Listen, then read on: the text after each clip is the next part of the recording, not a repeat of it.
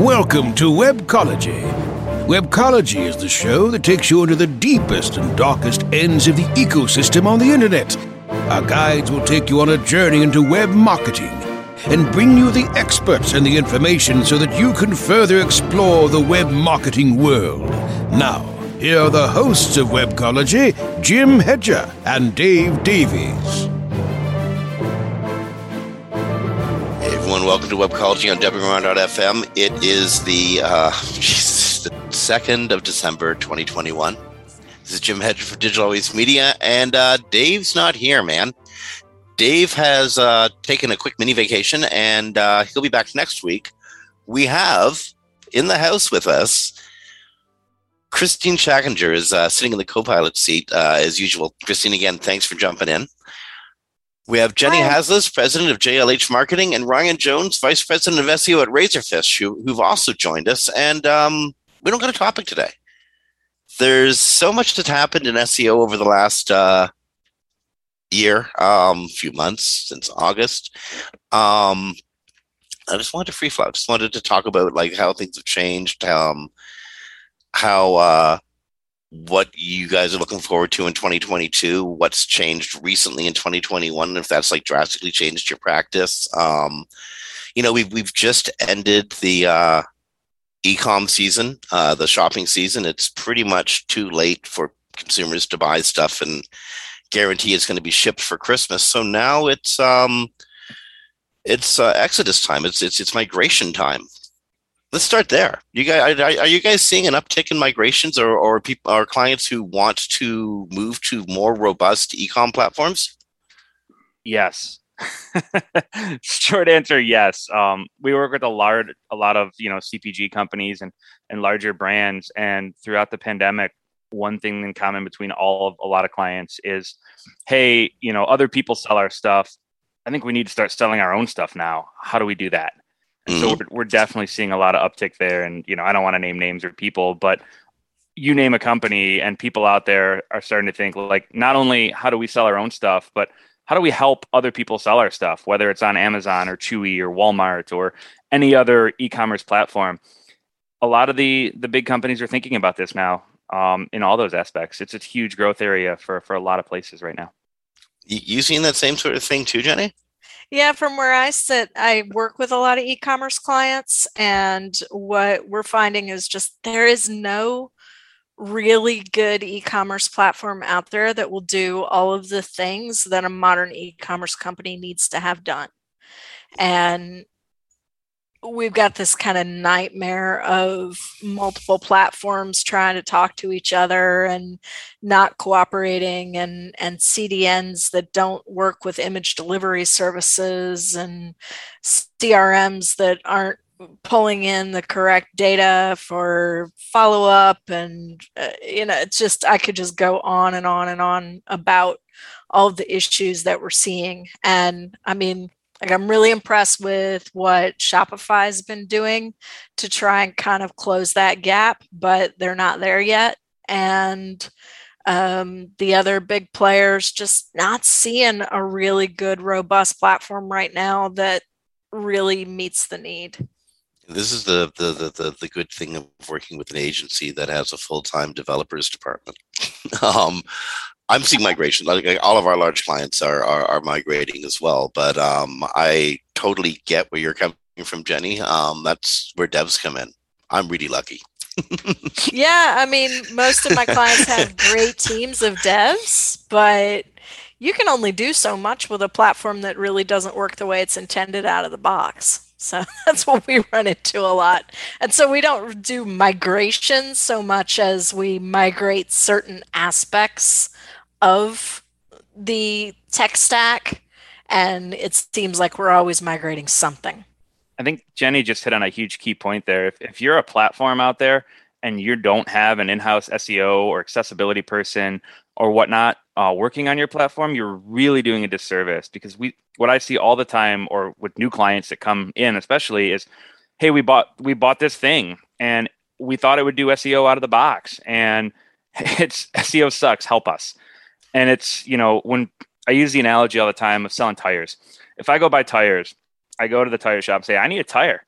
And they go, I expect that they're going to put it on my car and they're going to put in a valve stem and they're going to mount it and they're going to align it and they're going to fill it up with air. And a lot of these companies and platforms out there are like, here's your tire, enjoy your day. And like, all right, I need it on my car. And it's meanwhile it's you're standing there with a limp tube. Right. Like, what do I do with this tire? It's the same thing with SEO. Like you switch to a platform or tool provider or even an agency and say, hey, I need a website. You expect all that stuff built in and it's not being done. And so there's a lot, I think you hit on it with platforms and whatnot. None of it really is good for SEO out of the box on a lot of the platforms or accessibility or a whole bunch of other areas, UX, right? And it's, that's a huge growth opportunity for one, our companies, or two, those platform companies themselves. If you can nail that down where that stuff is included, there's a huge opportunity for you there as people are thinking about replatforming. If the companies you're working with that are replatforming are large enough, they have dedicated personnel at the platforms working with them. Is SEO going to become a part of that job? We do. No, again, but hear me. We do have dedicated personnel working with them. They don't know how to make their platforms work. Well, absolutely. This is what I want to get at. Should SEO skills be a part of that job, that support job? Well, in the future. I'm going to let them answer more fully, but I would say definitely yes. And also, just to add on to the platform discussion, just be careful if you decide to migrate that you need to do that migration. I'm working with a non-e-commerce migration, but they moved to a platform which is way too complicated and complex and requires very expensive developers, and they could have been on WordPress. So, so just be careful when you're doing that platform migration. You make sure you needed it in the first place. But SEO is the environment that all sites live in, right? So I think SEO should always be involved upfront. Would that be, Jenny, would that be helpful for you? Like if your support persons had at least a better understanding of what you were talking about? Yeah, I mean, I think that in the specific case that I'm thinking of, the person that works with us on a full-time basis who is from the platform really gets SEO. But what they are not able to do is coordinate the platform's shortcomings with what we need to accomplish with SEO in the context of the rest of the tech stack. So because you end up with, a CMS and an image delivery service and a CDN and all of these different pieces trying to work together, it seems like there's just no way to get them all to work together unless you could put the developers of every program together and have them work together. And the problem is most of the time they just don't do that. Well, that makes me wonder, Ryan, the companies you work with, and I know we can't drop any names, of course, but I don't know if unlimited budget works, but endless resources certainly does. I mean, I think a lot of them would disagree with endless resources on the budget, especially my sales team.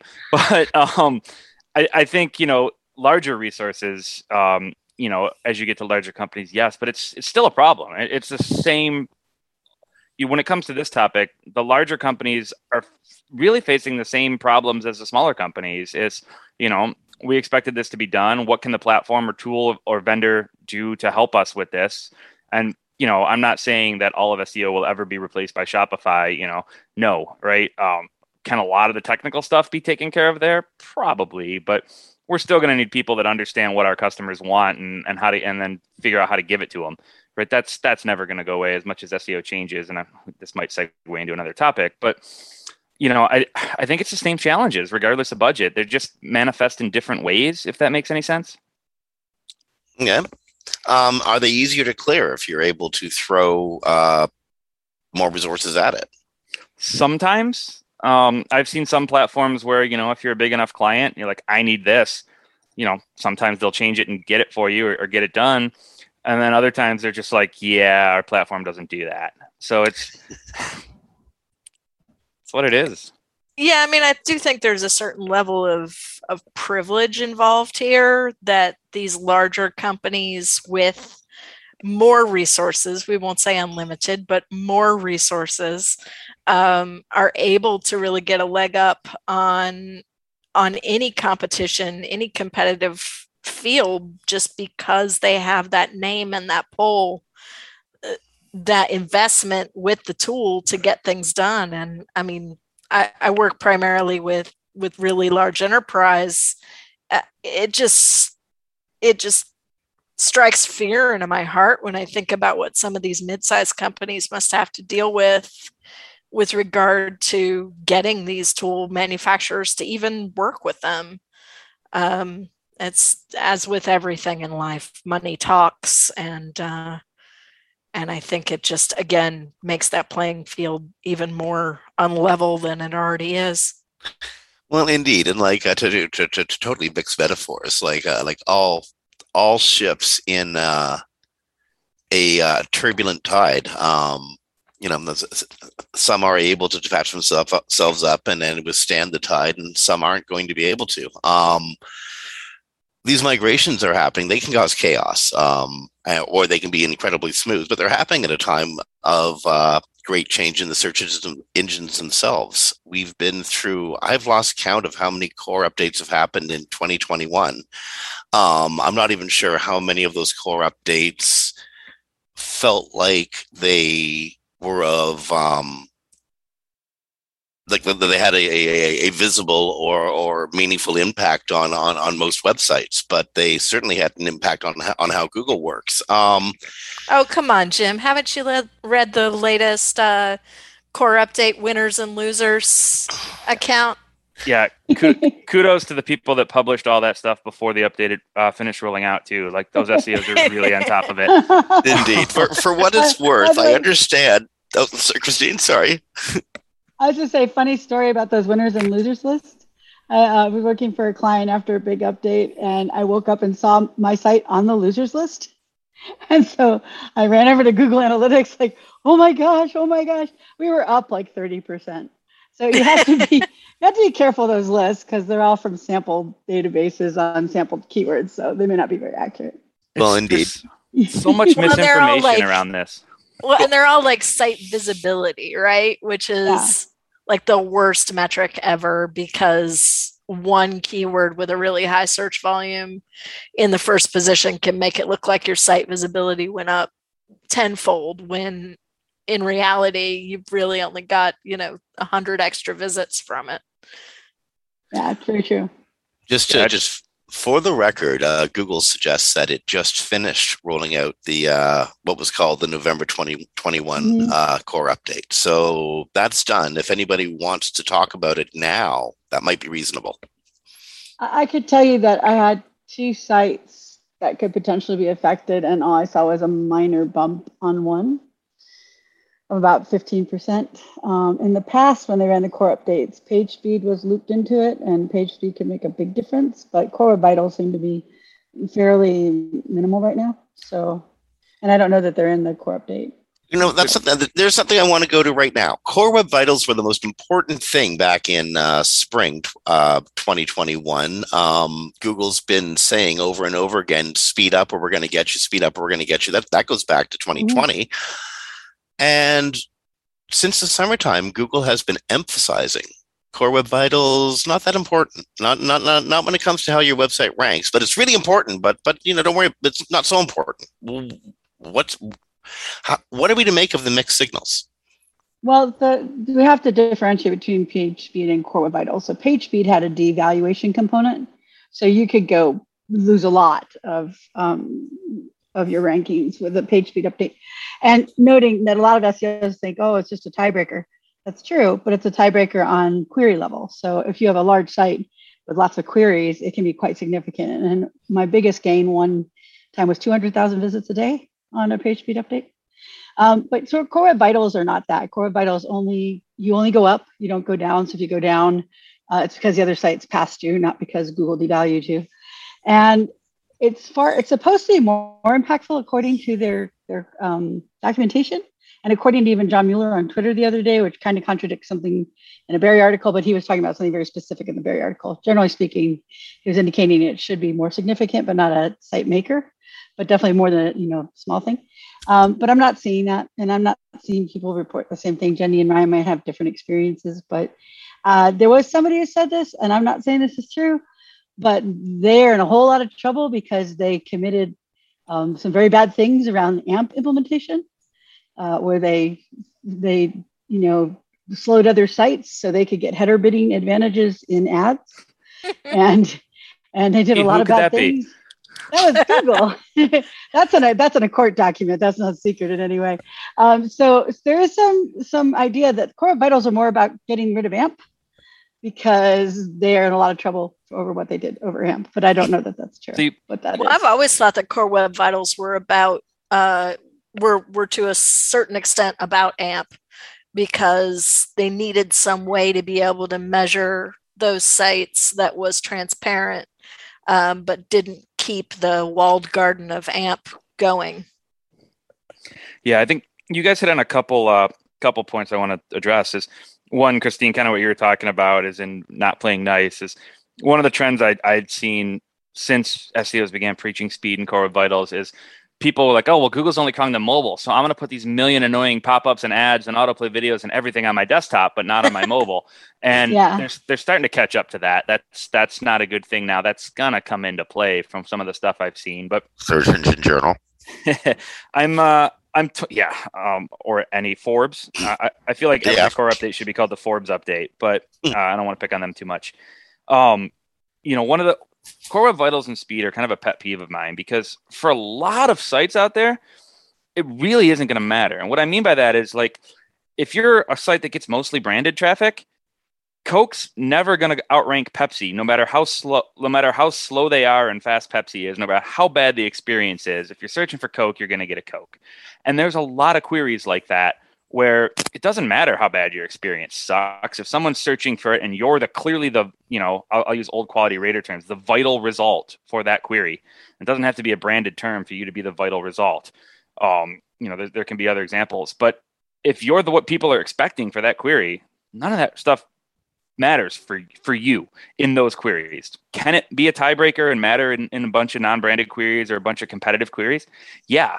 But I think it's before you drop everything and say, oh my God, Core Web Vitals most important thing, it's worth looking at your query set and like, what am I actually competing with others on? Where is this going to make a difference? Is it really a huge thing for me? Or is this just something my SEO agency wants to sell because it's new and it's important and, it's a thing that it's a thing to do. What's the impact going to be? And it's, I'm not saying it doesn't matter for a lot of sites. It does. But for some sites, it may not be an important thing to worry too much about. Just being as good or better than your competitors might be enough for a lot of sites there. Well, go ahead, Jenny. But the contrary point to that is that I believe, and this is just my theory, that Core Web Vitals are similar to technical improvements on a site. I believe that they're a signal of trust, a signal that Google can trust your site and that if they send people to your site, they're going to have a good experience. And so if you have a problem at a site level where none of your pages are loading well and everything's shifting all around because of cumulative layout shift and you just have essentially a bad experience that's associated with your Core Web Vitals, then fixing them can bring a really big return. That's fair. I mean, there's some really bad stuff out there. Sorry, Christine, I didn't mean to. It's okay. It's hard on Zoom. You can't necessarily hear. No, I was just going to say that, Ryan, you and I work in different fields. So, and the internet, so you work with a lot of very big brands. So you're very right. If you're Coca-Cola, Pepsi's not going to, outrank you for your branded terms.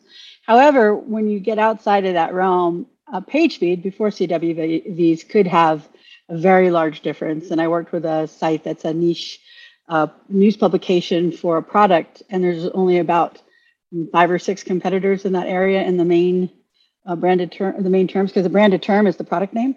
And they got slammed really badly on a core update because of their page speed. We got all their traffic back. But CWVs aren't working that way. And I have a theory about CWVs as well, in addition to what Jenny said. And that is Google spends a lot of money crawling the internet. And I heard from somebody that there's 70 billion new pages a day found by the search engines, all search engines.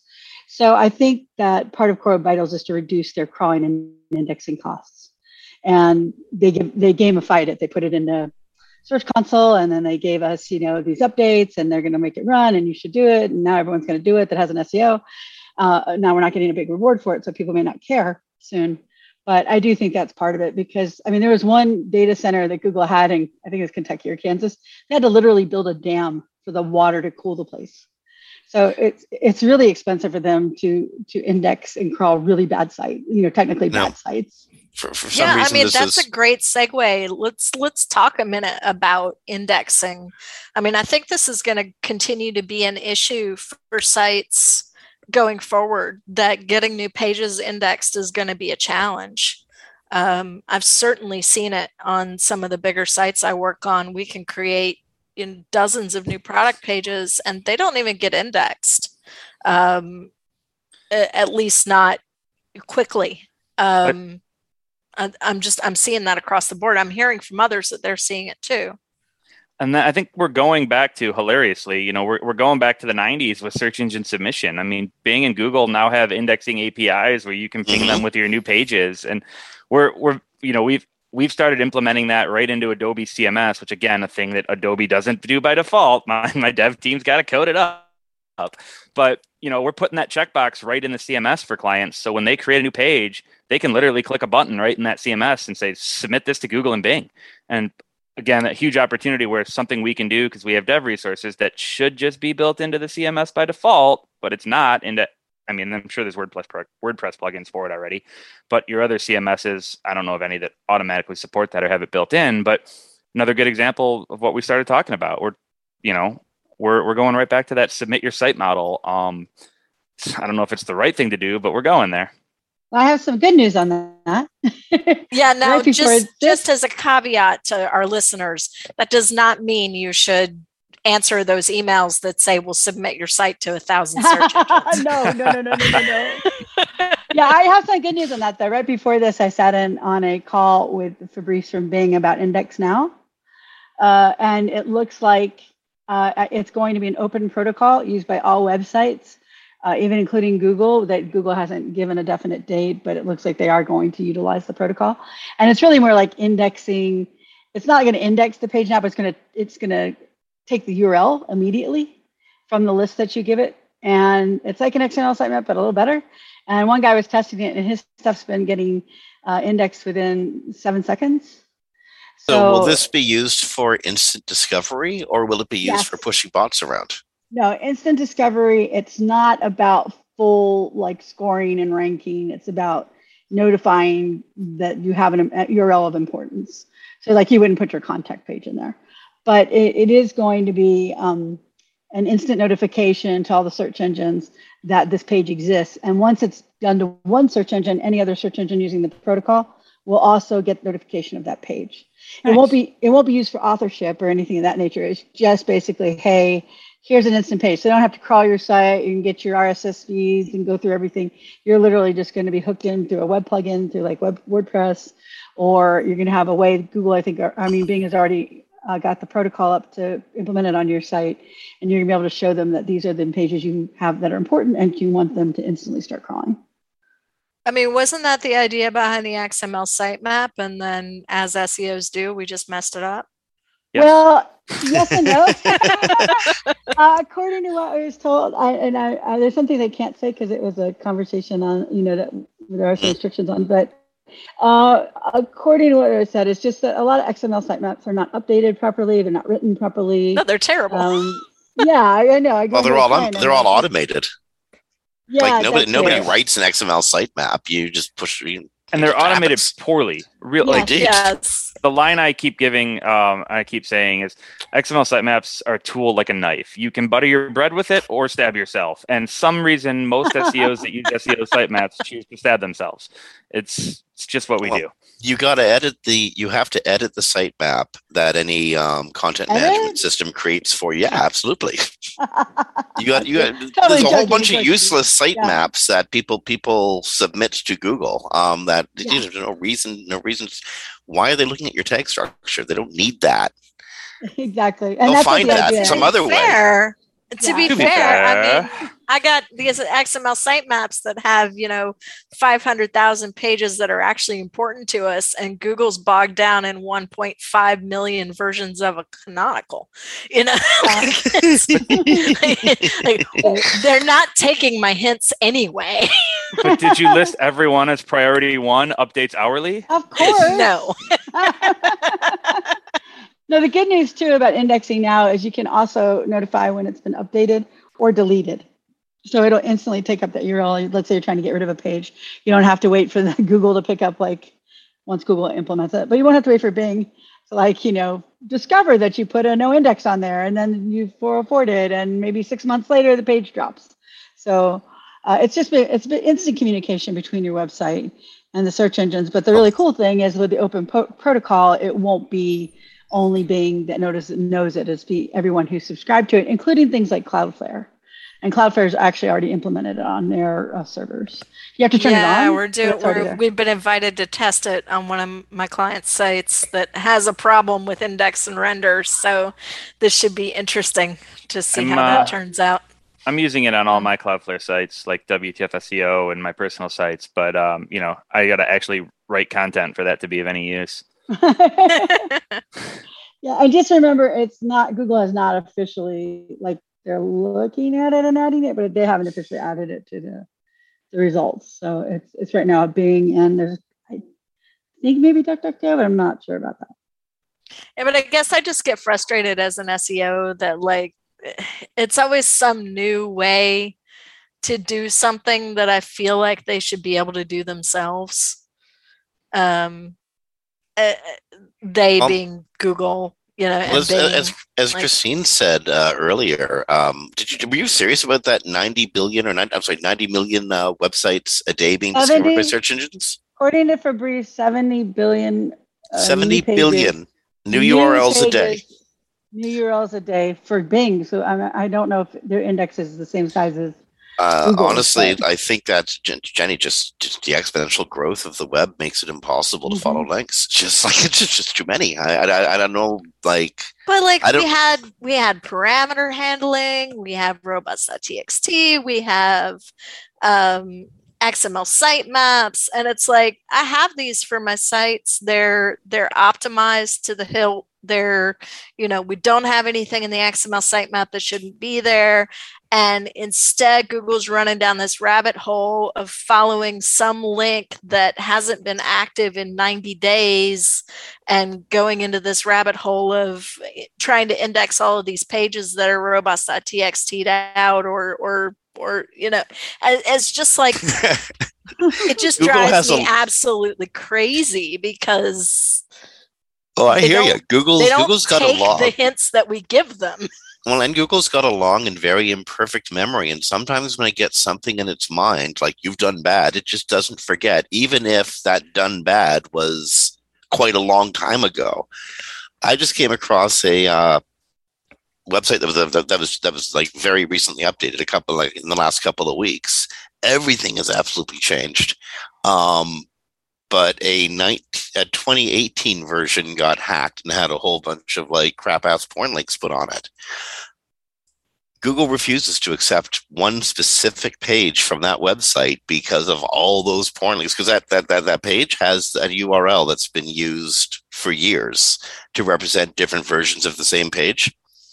Google's got a weird memory.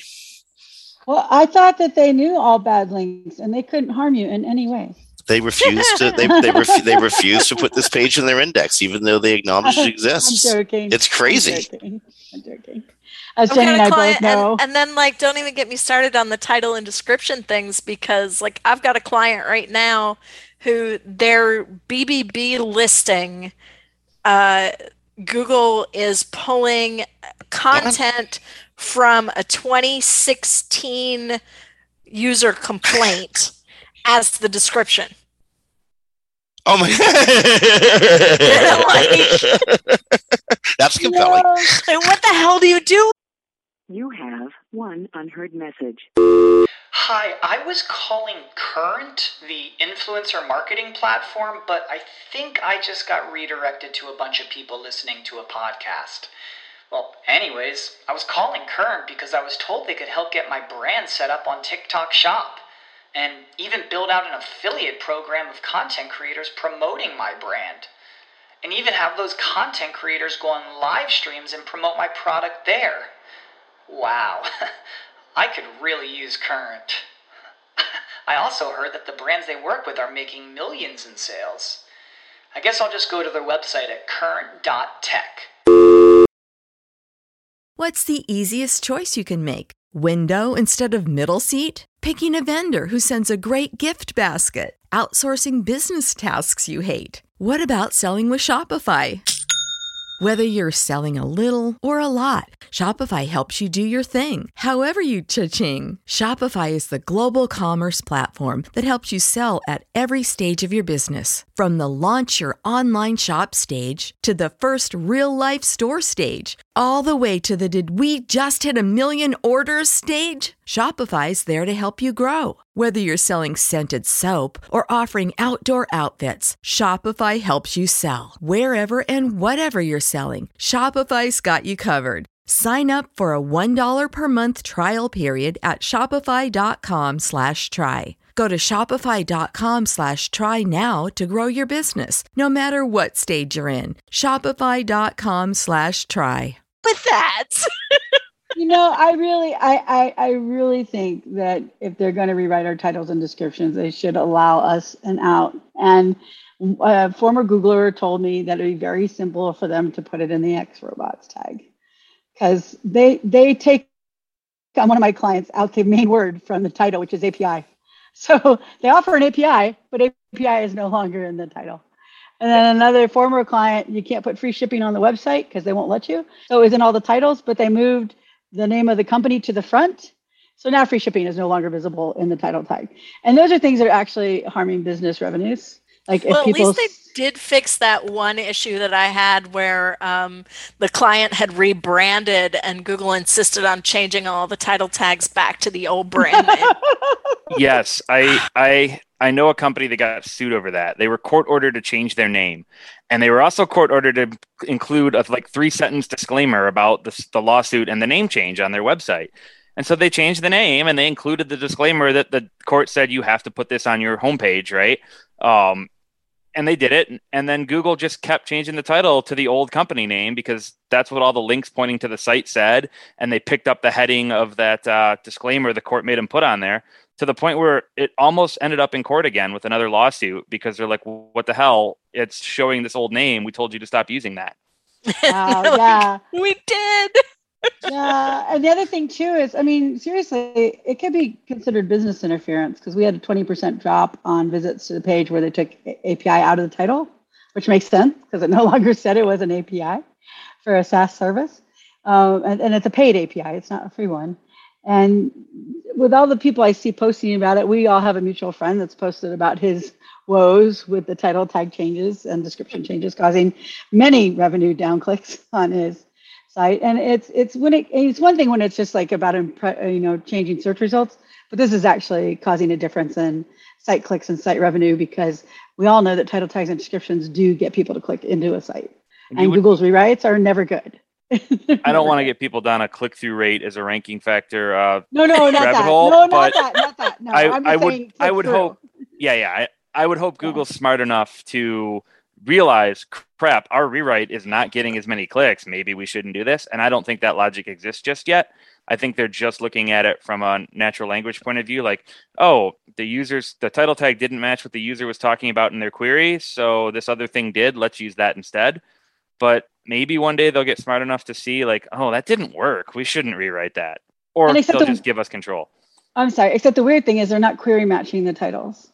Yeah, I thought I saw Danny write that they weren't doing that anymore. They're not query matching the titles, but they are query matching the descriptions. Mm-hmm. So go figure. They've always been bad for the last decade that they've been doing this. It's just unfortunately it's gotten much worse. And like you said, Ryan, at least if they noticed, but on the one that was down 20% because they took API out, that was there for a good 3 or 4 weeks. Yeah, and when I say query matching, I'm greatly oversimplifying because I don't want to get into all the natural language or other coding reasons why they might decide to rewrite it. But there's some sort of algorithm there based on language somehow, and that's like, hey, rewrite this because whatever mathematical model tells them to. So I'm greatly oversimplifying there. Don't take my word as that's how they do it. Then you have to look at the garbage in, garbage out scenario too, because like when my clients' title tags got rewritten, I'd be willing to bet that their click-through rate went up because they were a household name and people recognized the old name. But when Google rewrites the new brand to the old name, okay, they get more clicks, but they also create some user cognitive dissonance when they get to the site and they realize, oh wait, this isn't, they rebranded, okay, there's a different name here. It just confused everybody. Yeah. Totally agree. Yeah. You know what? I bet there's a bunch of listeners out there that are just jumping at the question. What do you do about that? What's your first reaction? Mine is to update the title tags and descriptions. I mean, obviously Google didn't like what we wrote. So, let's tweak and update and see what happens. And if I really, really hate what they're showing and I can see that they're pulling it from an H1 or something else, I will update that H1 or something else. Do I really need that subsection of the page titled this, or does it really need to be a heading, right? Like you can kind of cheat it that way a little bit. It's a little bit of a last resort, but right, for starters, I take the hint from Google that maybe my title tag and description aren't as good as I thought they were, and maybe I can tweak them. In my case, it's a little different. The title tags were researched and well written by the SEO teams that I'm working with. And so Google just arbitrarily rewrote them, like they arbitrarily replaced pipes with dashes. Sometimes like that's the only change. Or they push the brand name to the front of the tag, even though we didn't want it there. But I just tell them to write an H1 for those pages that can be a title. It's not a title, but that's where Google takes it from the most. So at least if the H1 is workable as a short title and they replace it, at least we won't lose like 20% click-through rate like we did before. And like Ryan said, I'm not saying click-through rate is a ranking factor. I mean, it's getting a buyer to your page factor. So. Okay, quick warning here. Time moves really quickly. We're 2/3 of the way through, and there's a whole bunch of stuff we haven't even gotten to yet. So I want to shift gears really quickly. Google, how to say this? There was a confusion around the meaning of and use of the Google Search Raiders Guide, and messages, stuff, and items within it. Well, we have a former quality rater on the show with us today. Oh, is that me? Yay! I think that's me. Yeah. Okay. And the biggest thing that I think that, and Google's, I think, mostly to blame for this by being unclear and allowing a great deal of speculation to go unchecked, but EAT, expertise, authoritativeness, and trustworthiness. That's been interpreted a bunch of different directions by a bunch of different people, and I'm not sure that the SEO community is any clearer on what Google's intention was than they were at the beginning of the year before all this stuff got interpreted by a whole bunch of people in a whole bunch of different directions. What do y'all think? Expertise, authoritative, trustworthiness. I'll get my short blurbs because I know Ryan will have a lot to say as a former quality rater, and I know Jenny has a lot to say. I've said a lot of it on Twitter already. Quality Rater Guide is only for quality raters to evaluate Google's changes and tests to algorithms. It's a quality assurance test. It was never meant to be an SEO guide. EAT is a conceptual idea that you could use if you just want to conceptually think that your pages are about EAT, but Google has no ranking factors associated with them.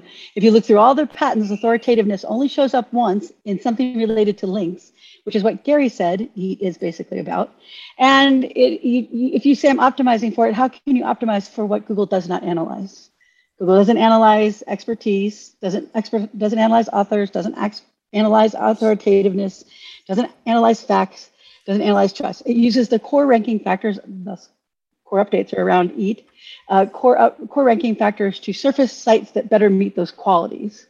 But that doesn't mean those qualities are being evaluated. And Google has said they're not evaluated at least 20 different times. So that's my quick blurb. I'll let the rest of the team talk. Jenny and Ryan? So, Okay, so mine is quick too. I'm a big fan of the movie The Matrix, and at one point, Neo says, or Morpheus says to Neo, your hair's the same. You still look like you did in the Matrix when you were living in the Matrix, and that the Matrix is the mental projection of your digital self. To me, that phrase, mental projection of digital self, is what EAT is. It is the way for humans to understand the machine language that goes into the algorithm.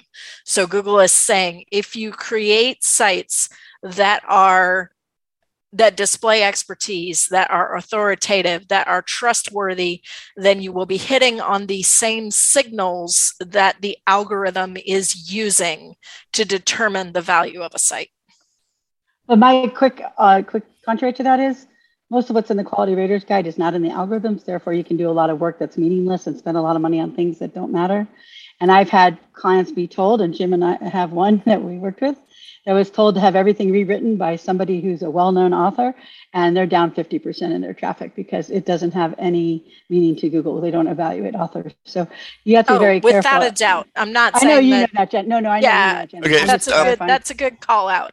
It is the way for the raters to evaluate what Google thinks are signals that make up a good site. Yeah. So no, they're not. It doesn't affect rankings, and it's not a direct impact. And before we get any farther, quality raters have no direct impact on site ranking. All they're doing is testing ideas. Yes, and one more thing. Those are really important. Then we'll let Ryan talk.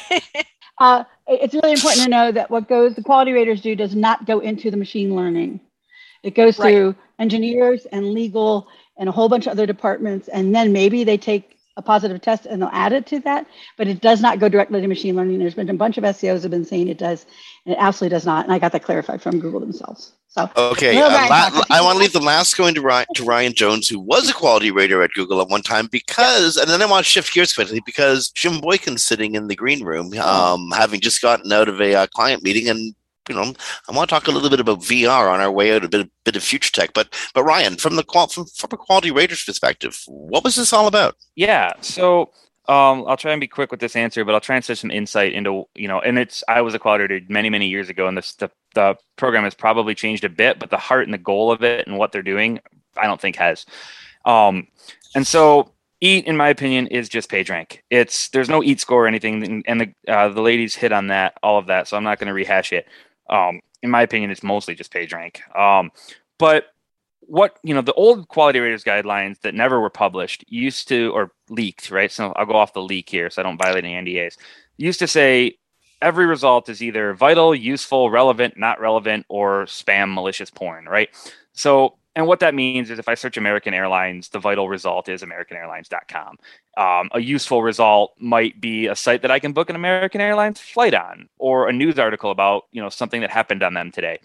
A relevant result might be like an older news article or like a blog talking about them or their employees or something that's not really newsworthy right now, or like a airline affiliate type site, something like that.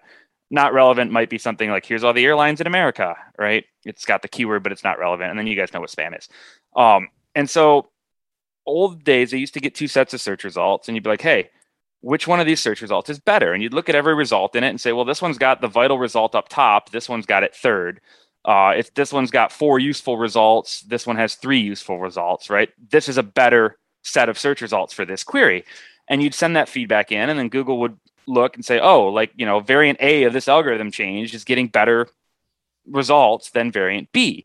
So maybe we should push this change live, or maybe it's not doing what's expected, right? We expected this to highlight more useful results, and it's not doing it, so don't push this change live. So in essence, you don't know what you're testing.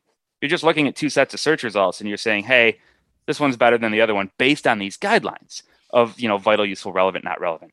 Now, as things change, what happens when every result on both sets is useful? How do you rate that? there could be 100 useful results for a query, and everything you're looking at on each set of results is useful. What do you do?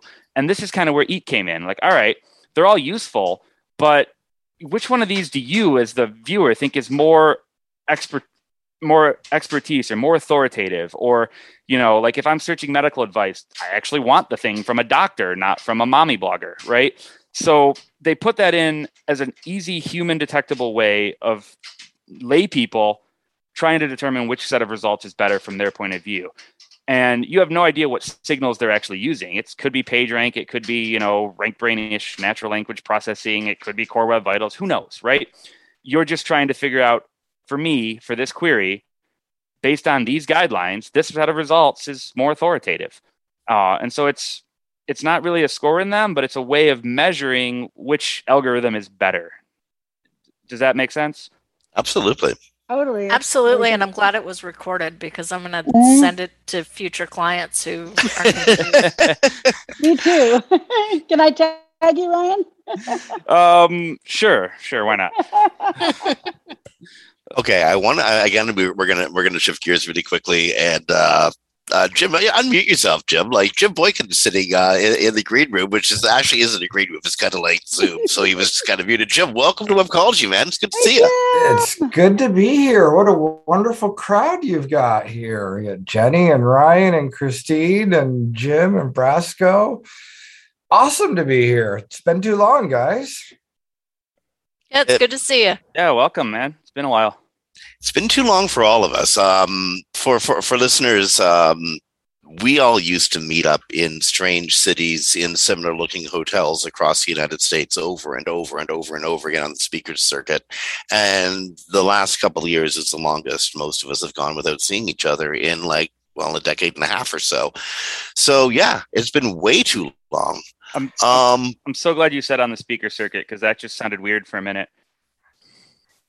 Well, there used to be one, and it was fun. Yeah. Mark Trapagan. I think Ryan meant the meeting up in random hotels. Yes. Oh, indeed. Yeah. Well, it's a Hyatt or a Marriott or a Hilton or something, and they all look alike because they have these beige hallways with those weird patterned carpets, and you're all wasted, and those carpets are like hallucination. You know what I mean, right? Like it's the same thing, but weird. In different cities. And we did some work too. You did? You worked? Oh, I'm totally kidding. Well, no, we're there for a reason, to impart knowledge, yes, and a mind is a terrible thing to waste in the off hours. So, it's the road requires that you keep your mind agile in one way or another. How's that? That sounds good. You may want to ask Jim a question. We might. I miss all of you so much because we don't get to meet in person. Jim, the ninjas are working in VR. And earlier today on Facebook, you put up this really cool post saying that within 10 years, everybody is going to be meeting in VR. In fact, Apple is replacing the iPhone with VR. But the ninjas are already meeting in that environment. What's that like? It's interesting. They're actually really loving it. So, long story short, I ended up connecting with someone who is a creator of VR worlds, universes, spaces, and had them start building a copy of my house. And my thought was, me and the kids years later could meet up in the house in VR. And they started to build the house. And then I said, hey, can you rebuild our old office? Because we used to have our physical office. Then after Corona, we're all at home now. And I'm like, we'll recreate the old office. And so then they started to create the new office. And then I'm like, hey, why don't we create the ultimate office? Why just not, create the old office? Let's create the super office. So they started creating the super office. And then during that period, Zuckerberg starts releasing, Horizons, and we have the office space. And it's like, oh, we're actually already creating that and other stuff. And but in any case, we got all the ninjas in Oculus, and we've been starting to have some meetings in VR spaces inside of our virtual office that we've had created, and in some other areas like lake houses and other rooms. And it's interesting that the ninjas actually, from everyone that's done it, I'm pretty sure that if I asked them to say, would you rather meet in virtual reality or on Zoom, I think right now those that have been doing the VR would actually choose VR. I think it's more interesting. Like it's almost more in touch than something like a Zoom. Like you can walk around together, explore places, you can share boards and screens, and there's a lot of potential. I do think that the future may not be like everyone's going to be wearing a VR headset, but certainly VR and AR is going to be a much bigger part of the future world, I believe. So I'm happy to be exploring it. We have a piece of business in the VR space and a piece of business in the hologram space and a piece of business in some other spaces. Yeah, I'm definitely interested in the future of where we're headed. I think that some of that stuff is kind of like seeing the internet for the first time. Like the whole VR world, to me, I think is going to be just huge. It's where everything is headed. I think you are seeing the internet for the first time. It's just the internet as we're reinventing it. This was like the William Gibson cyberspace that we all sort of dreamed about being in like cyberpunk days in like the 90s, but writ large. Do you have businesses and clients who are representing themselves in the holoverse? In the hologram verse, no. So I do have, I'm an investor in a company called Portal Hologram, and I actually do have a hologram machine that's in my garage. Let's separate from hologram. Sorry, that was my mistake. I meant the VR first. Right. I didn't mean to say hologram. VR. So clients that are into VR. No, currently we don't. So we're going to be releasing a business around that soon. I can't quite go into too much of the details, but yeah, one of our arms is going to be in the virtual reality space as far as part of our business.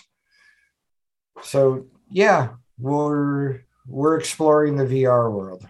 I imagine. Well, I'm about to be exploring it too. My kids are their one wish for Christmas is an Oculus, so I'm really like almost as excited as they are to start playing with that and exploring it. Yeah, I mean, it's interesting. I've been to a couple of conferences in VR, and it's like attending a real conference. There we go. Everyone, instead of going to PubCon or something, instead just put on your headset, walk around. You can see people. There can be booths. Like there can be the stage where people's talking. Like, it's amazing, the stuff. I do think that the future is going to be a lot of that. That's an interesting take. Oh, sorry. I was just going to say, because the Zoom conference space right now, and no offense to any conferences, it's just underwhelming and underattended from what I can see. So it's interesting to me to see if VR can fix that issue. Yeah. One of the things that we're doing is building spaces. So I ran across the super virtual reality space builder. And so we're now kind of building the business around creating spaces. I don't know if you guys heard, was a couple of days ago, someone bought like a virtual reality ship yacht for like, what is it? Sounds like $2.5 million or something. Where do they sail it that other people can see it? I don't even quite know, but I'm like, my guys can build you a virtual reality yacht. I'll do it for only $1 million. Sure, you can own it too. But I mean, how do we keep this from going like the way of Second Life? Anybody remember Second Life? Well, what happened that was so bad in that environment? It still exists. People are still thriving there. People made businesses out of it. They sold virtual property, but that property was virtually real. I think too, it was slower. It's kind of looked at in the VR world now as almost like, what was that? Like MySpace is like, it's something old, dead, slow, yesterday's technology. The younger people aren't using it. But an important progression to get to where we are now, right? Yeah. Oh, yeah, totally. It kind of ahead of its time. Kind of the precursor that the shoulders will stand on, right? Yeah, totally. Yeah. I go to CES every year, and they've been doing the AR for, gosh, at least 6 years or so. So I've seen a lot of the top-notch, experiences that they display that are there and stuff. And I think that the barriers to entry are, one, cost, two, physical issues with VR. I can only do VR for a very short time because it makes me very dizzy and nauseous. And though I do think there's a lot of fun applications for it, I also think as human beings, we like to feel, touch, experience energy from. So I think there's some great things that it can do, but I also think like conferences will still always be better in person. If you can't do them, VR would be a much better alternative than Zoom. So I think it definitely has a big niche, but I think also as humans, we desire to be in places with real people touching real things. Yeah, I should mention too that the nice thing with the VR is that you also can access it like on your desktop. Like I can't do the VR for a long time, and we have a couple of employees that like they're happy to join us in virtual reality, but they're accessing the rooms on their desktop computer. So more like a Skyrim reality than an Oculus reality. Yeah, so all that is that's cool. Optional too. So Jim, I think some of the readers, or at least I'd like to know, what type of platforms are you guys, finding the most valuable? Like for someone that wants to jump into this, where should I look first? Well, I mean, in VR, the way I look at it, I think you only got a couple of minutes, but I look at it as there's three main areas in VR. There's games. Games is a whole wonderful area. 3 minutes. Sorry. So games is a wonderful area.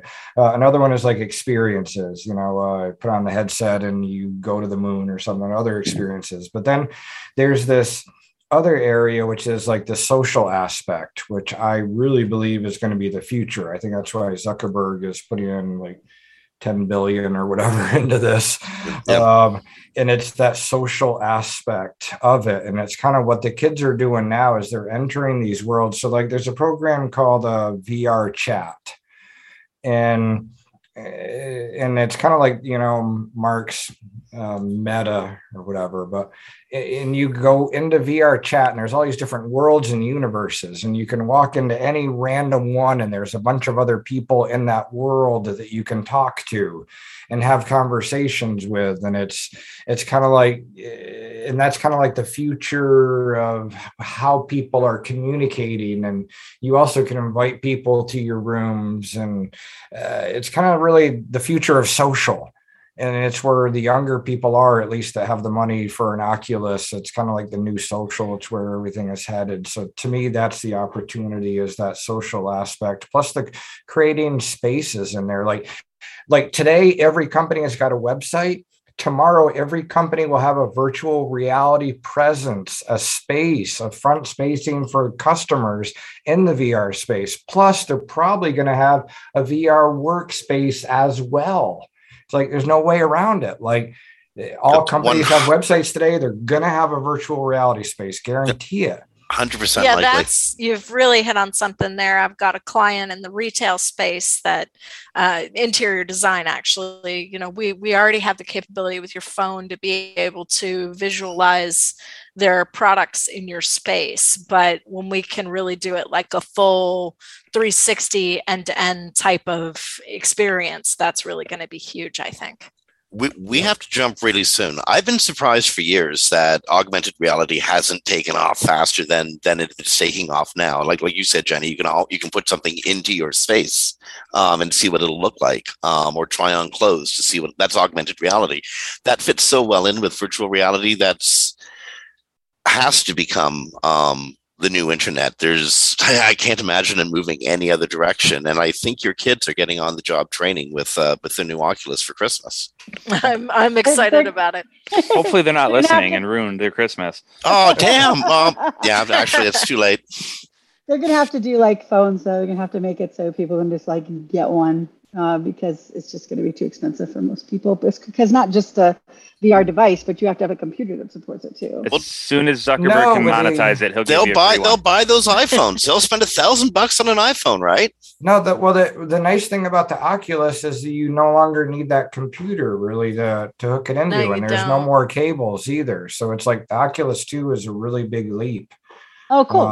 I didn't know about that. Okay. You know what? We have to leave it there. We're a hard stop at the top of the hour. We have another show coming up on the network. So, Ryan Joan, Jenny Haslas, Christine Schackinger, and Jim Boykin, thank you all so much for joining us on Webcology. That was a really fun conversation.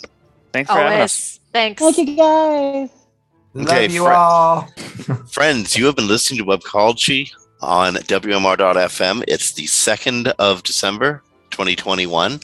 Stay safe, be careful, get vaccinated.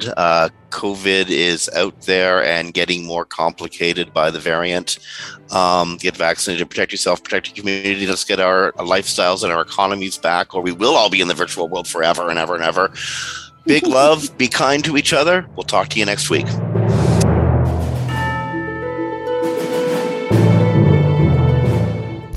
The opinions expressed in this WMR.FM program are those of the guests and hosts and do not necessarily reflect those of the staff and management of WMR.FM. Any rebroadcast, republication, or retransmission of this program without proper consent is prohibited.